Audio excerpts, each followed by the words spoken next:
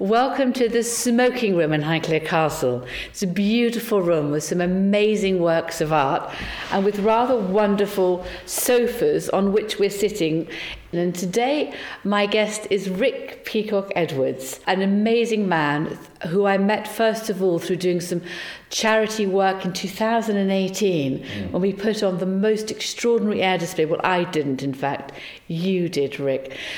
And since then, you've written a book, which I've thoroughly enjoyed. It's called Rate of Climb. I really enjoyed it, and I didn't put it down. So here to talk about life, aviation, and the world of the RAF, Rick Peacock Edwards.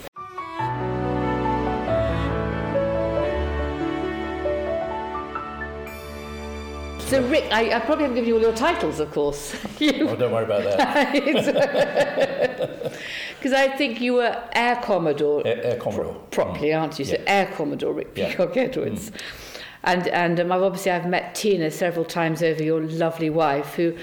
It is a real partnership, your life together in the RAF, isn't it? As Geordie's and mine is here. Tina was herself in the RAF. In fact, she was. I met her when I was flying Lightnings in Norfolk at RAF Caldershall, and she was a young air traffic controller.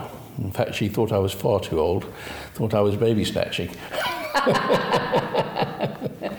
So how long have you been involved in the RAF and aviation and planes, Rick, now? Really, if I look at it, my father was a Battle of Britain pilot, and he flew Hurricanes in the Battle of Britain. He flew Fairey Battles in France before the Battle of Britain, and then he flew Hurricanes in Malta and then went on to Ceylon, and he's an ace. But I often think how he managed to survive the war, I don't know. He was shot down twice, but he's got quite a few credits to his name. And I've thought about it a lot, and as a pilot myself, I think, how did those people survive in those days? And the fact is, as a pilot, you learn how to survive. If you don't learn how to survive, you die. Simple as that. I spent 34 years in the RAF myself, but I've been involved with aviation, and I left the RAF 20 years ago, and I've really been involved with aviation ever since as well. So I myself have been directly involved for 55 years. This History Weekend at Highclere, and may there be many others in the future, looks back at World War II, the life of our parents and grandparents through it, and how I suppose they dealt with fear, how they lived well within that time period, never knowing how long it was going to go on for, never knowing whether they would win or not. And there were bombs or the fear of bombs coming from the sky, and I was chatting to someone about the different weapons that were used against all the civilians living in this country. So in some ways, that fear is something which I think we're all trying to live with today, never knowing what's going to precipitate a viral outbreak, very different, but nevertheless something which makes us live in fear. And actually, on my part, to learn how to live with the fear, and what I'm happy with carrying on, and I'm sure each of us is coming to grips with that, and perhaps you're better equipped than many of us to do that, Rick. Well, I mean, it's interesting. I mean, certainly when one's young, one doesn't have much fear, or it feels that way now, looking back at it. But I mean, if I just take those pilots in the war, they were my heroes. My father and the Battle of Britain pilots were my heroes when I was young. They're still my heroes today. And if I'm really honest, they've driven my life. Throughout my life, I've done what they did, which was work hard and play hard. When it comes to fear, and everybody has fear, I've heard it time and again from those who flew in the Battle of Britain. For those of us who've flown in the modern Air Force or what have you, you get fear. You're living with danger all the time. But certainly, sort of I've always found that when I'm in the cockpit, you don't have time to be frightened because you're so busy. The fear just seems to evaporate. Yes. It's not there. It's not there, and it's curious because obviously in the World War II, everybody was very, very busy. Yeah. And this estate, this house, was really busy. There were, Canadian reinforcements. There was, Bomber Command using that, and the Land Girls. There was the children. Every single inch was being really well used. And I'm absolutely sure that was everywhere. And, Spitfires were being made in houses, in garages, all the parts put together. Everything was being done everywhere at huge speed and with as much care as possible. So it was very, very busy. And with this latest challenge, it's been very, very quiet, and we've had almost too much time. So we haven't been able to get in the cockpit and get on with our lives. We've just been left hanging. So it's been quite interesting. And for us, when we were able to get back and start walking again, you don't have the time. You sometimes still wake up in the middle of the night with the fear, but nevertheless, you're starting to walk. And I hope this weekend is a busy weekend and a way of sharing different stories and to inspire people that there are horizons very close to us, further away and long distance, so we can set off on a journey again. So you describe it far better, but it is interesting times. Well, I'm sure when I look at those squadrons in the war, but of course it was much more than that. It was a team effort because there was everybody behind it, and there were many females involved in that as well, sort of flying the aircraft, delivering them from the factories to the squadrons, working in the factories. There were the engineers. There were just so many. And if I look at it this weekend, for example, the face of what's happening here, and that's you basically. But it's a huge team effort. But it's a team effort. There's a huge team effort going on behind. So all these things it's a team. It is a team, and that is the joy of it. And everybody else has done quite as much as I have. Yeah. And it's just all somehow or other putting one foot in front of another on one direction. And it's been interesting because when you do things like this, you actually build the teams a little bit stronger because you have to dig much deeper. And we're way outside our comfort zone. I'm way outside my comfort zone. But it's amazing because I think, and we're asking people to come here and enjoy themselves and have a day out, which to start with was possibly also a step outside other people's comfort zone. But we have space, acres of lawn, gardens, large rooms, and I feel comfortable that it's a great day out, and people I hope will leave here cheered and encouraged to keep stepping on. And I have absolutely no doubt that they will. I mean, this is just a fantastic place. Just going back to the team again a bit, I mean, I think back to my squadrons that I flew on, and when I was flying Lightnings, we had 12 aircraft in the squadron, we had 15 pilots. But we socialised together, we worked together, we played together, we flew together in formation all the time. And you really have to, you've got to trust people, you get to know people. And quite frankly, from my very first tour, which was 50 years ago, we became a band of brothers. And we're still, all of us, in close contact to this day. So it's amazing what the team does in building the bond. I think it's asking us to find what our community and teams are, because that's what we've missed. But perhaps it's a way of resetting the button and going onwards again. But I really enjoyed your book. You very kindly gave it to me, Rate of Climb. And I just, again, found your courage very inspiring. And the idea of you saw something and you did it. It's easy to talk about things, but it was always, again, planning, preparation, more planning, preparation, and then action, doing, completing, revising. So you've got that very strong process running all the way through it, which inspires confidence in those reading the book and is fascinating. Was there one part of your time with the RAF which stands out above all others, or? It was all very special, quite frankly. I travelled the world. I worked with some amazing people. I flew some brilliant aircraft. I did some special things. I really sort of developed a lifetime of experiences. I find it very difficult to pick out one particular thing. I could pick out many events, like introducing the Tornado into the RAF, or like being the first commander to be sent down to the Gulf in the first Gulf War. My time in Washington. There's many things. Quite a few things I have done in my RAF career were firsts. I suppose that was a bit of a claim to fame, really. I bet it was, Rick. I'm completely not. I hope that if people are listening to us, they might actually consider a career with the RAF, because it is joining a band of brothers. It's building a set of skills which you can take on to many other jobs later in life if you so choose. The laughter, which was echoing out of the book, and some of the escapades were such fun, actually, Rick. It really was. Of course, you have to realise there's quite a lot that's not in the book I as well. thought there might be. Quite hard to choose what to include and what not to include. Yes. And you're always making those judgments. And then I don't know, I always let other people read what I'm writing first to say, you should say that. Because there's so many silly things that I've done that I'm not sure I'm yet able to reveal. I was always determined to tell my story. And in fact, first of all, I'd actually developed a structure for the book, and then I thought, well, I'll wait until I'd spoken to a publisher, which I did eventually, and then he came back to me and he said, I think it's brilliant, Rick, I'll write it. So I said, OK, well, I'm a fighter pilot, I don't write, I fly aircraft, you can write it for me. And after about 3 or 4 years of interviews and photographs and things like that, and then nothing was produced. And eventually, cut a long story short, I gave him the marching order, and I said the only way this book's going to get published is if I write it myself. And that was actually I found that a very pleasant challenge, doing it, really dug down into my grey matter and sort of getting it all coming out. Once I got writing, I really enjoyed it, and it was me. It was me, and I've always been a very positive person. And that shines through every page, and I think that's in particular why I really enjoyed it, because I was turning the pages and imbibing a positive spirit, which particularly helps again when you're looking around wondering where to find positivity. And I think, the RAF and yourself and all the other men who you were writing about just were imbued with it.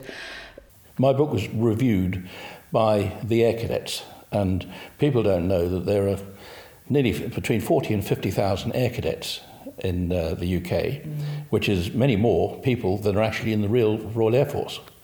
And my book was reviewed, and it was a very positive review. And I was pleased about that, because the message that's going across to the Air Cadets is, there's something in here for you. You want to read the story and listen to it, because it'll help you sort of move into your careers and upwards and onwards from there. And I do agree with that. I want to give back as much as I've got so much out of life. I've had such a magnificent life involved with aviation in the RAF and afterwards. I'm still very involved with the RAF in many different ways. I wouldn't change a thing that I've done, and that's written in my book, I think. I really wouldn't.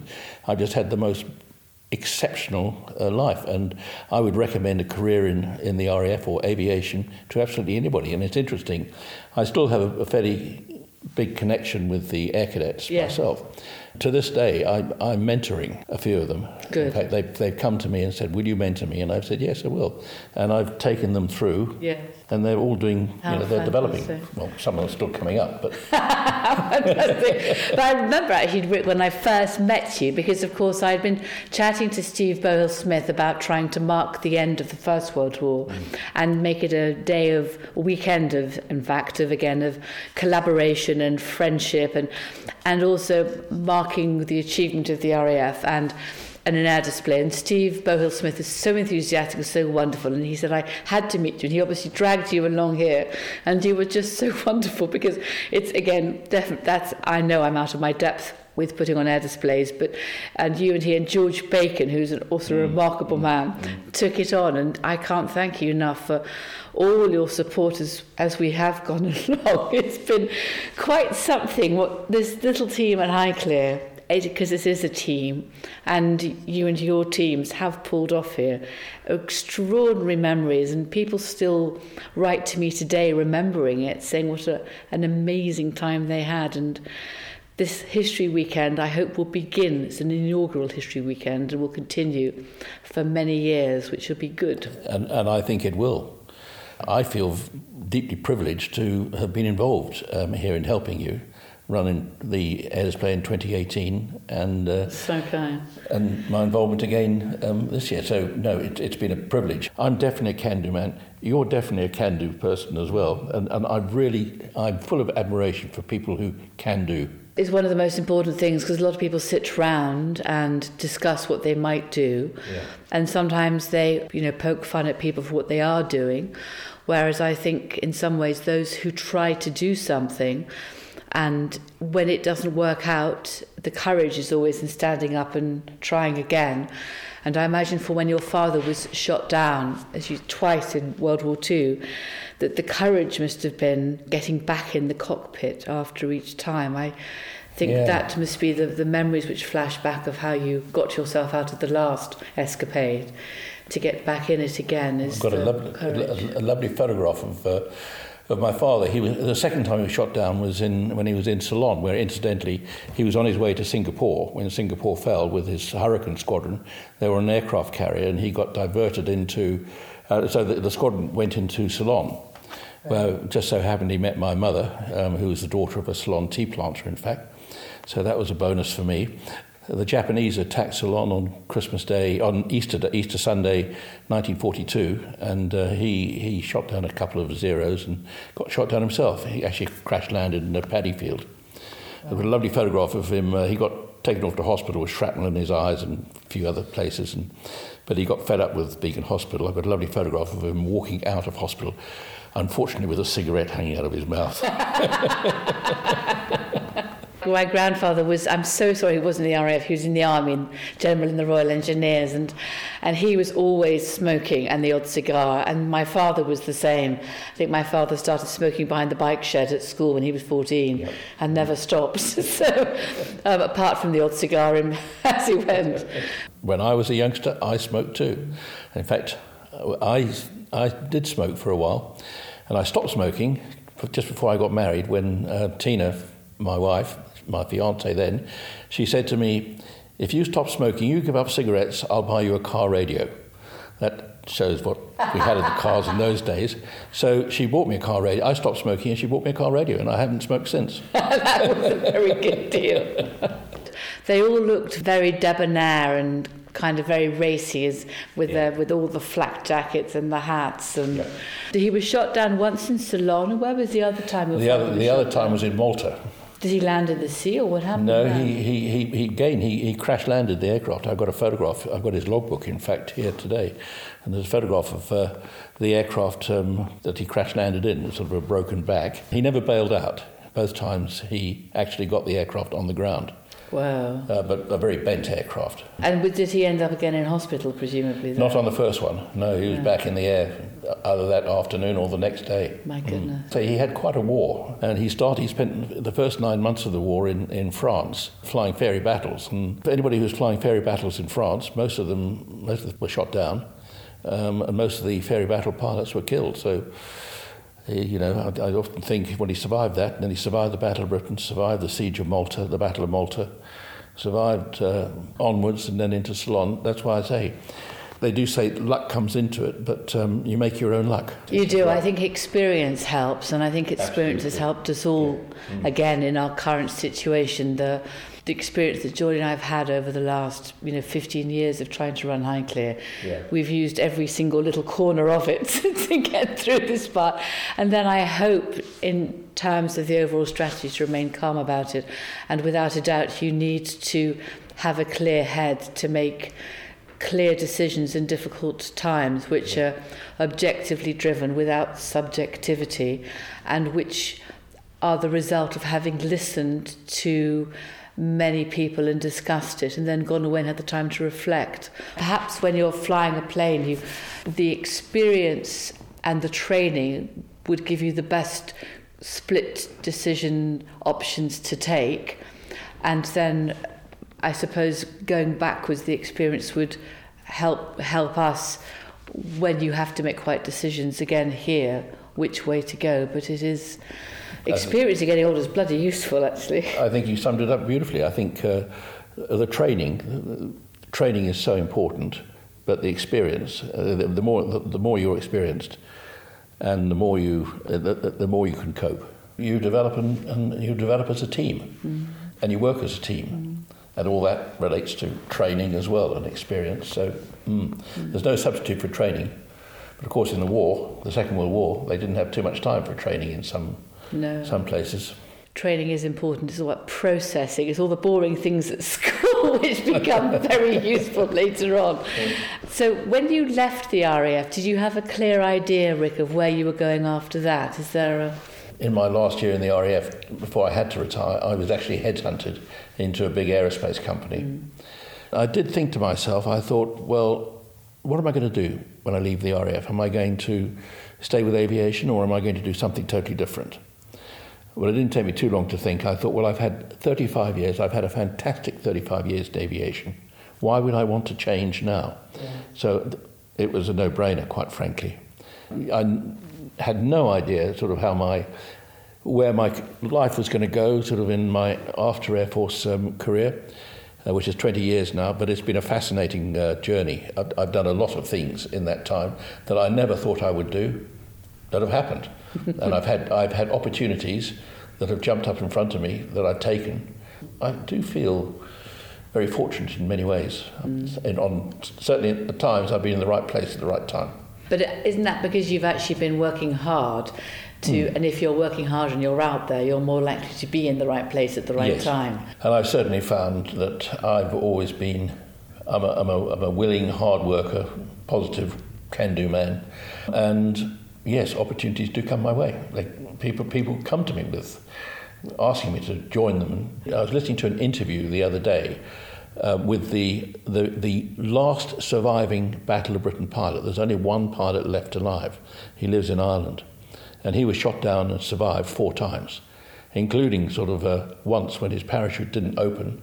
His fall got broken by a tree, and that saved him. And I remember he said, I was lucky. He said, but my squadron commander, for example, who he said was, as far as he was concerned, was the best pilot he'd ever met, was shot down and killed at the first attempt. He said he didn't have the luck. I had the luck. Wow. I think luck obviously comes into it. Well, there's a very powerful poem by Yeats, isn't there, called The Airman. Slightly more melancholic and less positive, but it does always make me think, but that was a lucky Irishman then. Anybody who gets to that age, I think, what an amazing people they are. Did you need a specific skill set from school to get into the RAF? You certainly needed a specific skill set. I mean, I had to go through, because I grew up in South Africa, I did my aptitude tests with the University of the Witwatersrand, Johannesburg University, where I'd actually been a student. I did my medical tests with the South African Air Force, and I did my interviews in the magnificent house in Pretoria, which was the home of the British Defence Liaison staff there. Right. So, yes, I mean, medically is where most people fall down with poor eyesight, colourblind or something like that. So I guess I was, fortunate that I didn't have any of those medical problems that stop people from flying. Certainly and they do test your sort of... Spatial aptitude. Spatial aptitude and thing, and yes, and particularly here in the UK, they do sort of aptitude tests, yes, a whole day of them, to check your sort of whether you're capable. Certainly, I think one of the characteristics I had, I've always been fairly coordinated, but sort of mentally as well, mathematics is supposedly sort of my strongest subject, or it always comes out that way in aptitude tests, and you certainly need that. You need a mathematical mind to some extent. And if you don't want to go into fly the planes, presumably there's other jobs around in the RAF which they're also looking for if you've got less spatial aptitude or... There's some fantastic jobs, and in fact even more so these days, because of course unmanned aircraft are beginning to come online. Yes. So other jobs are sort of gaining in sort of importance. Well, they're all important, quite frankly, but there's so many opportunities in the RAF today, whether it be it flying or air traffic control or involved with engineering, yes, or cyber security, yes, or operations. There's a wealth of careers there. And of course, it does give you fantastic training. Which we're back to the subject of training, because I mean, my own training, I suppose, was as a chartered accountant. I don't know whether you... But my maths is not that good, so I had to work really hard to take the maths through. It's a good training. It's that discipline about planning, process, completion, presentation, and reviewing the whole time. So training is so important, and there's not that many careers which offer you such a wonderful training, are there? There aren't. To be quite frank, I always wanted to join the RAF, but I didn't think I could from South Africa. It was right. But when I discovered I could, and I applied, I got it. But on the way, I'd done other things. I'd been a management trainee with Lever Brothers, and also I'd done time... I was going to be an accountant at one stage myself. I'd even done a couple of years as an article clerk. Had you? Well, I did 5 years in my accountancy firm, and it was, again, a good training. My father was an articled clerk and went on to become an accountant. I'm not sure he necessarily wanted to, but he quite wanted to be a diplomat. But after World War II, his family had run out of money, so he did that. Nevertheless, retained his sense of humour and interest in people and businesses, and trying to do what he could to save them, actually. So it's a different way of serving. Rick, thank you. I hope there might be some really interesting questions from this, and I hope it'd be quite fun to do a Zoom call together if there were any interest later on. It'd be wonderful. I would be delighted at any stage to talk about any aspect, quite frankly. So I hope if there are some amazing students who are stuck inside in houses in the northeast or northwest of this country for the next 2 weeks, perhaps we can all Zoom together and talk about things they can do in the future. Be delighted. Or find out more about your father, because I've so enjoyed chatting to you as ever and hearing about your father. And I hope when all this is over, you'll be able to return to come and have lunch with Tina as well, who I never see enough of. But thank you, Rick, so much. Thank you, Lady Carnarvon. You're very lunch, kind. You're saying, yes. Joking.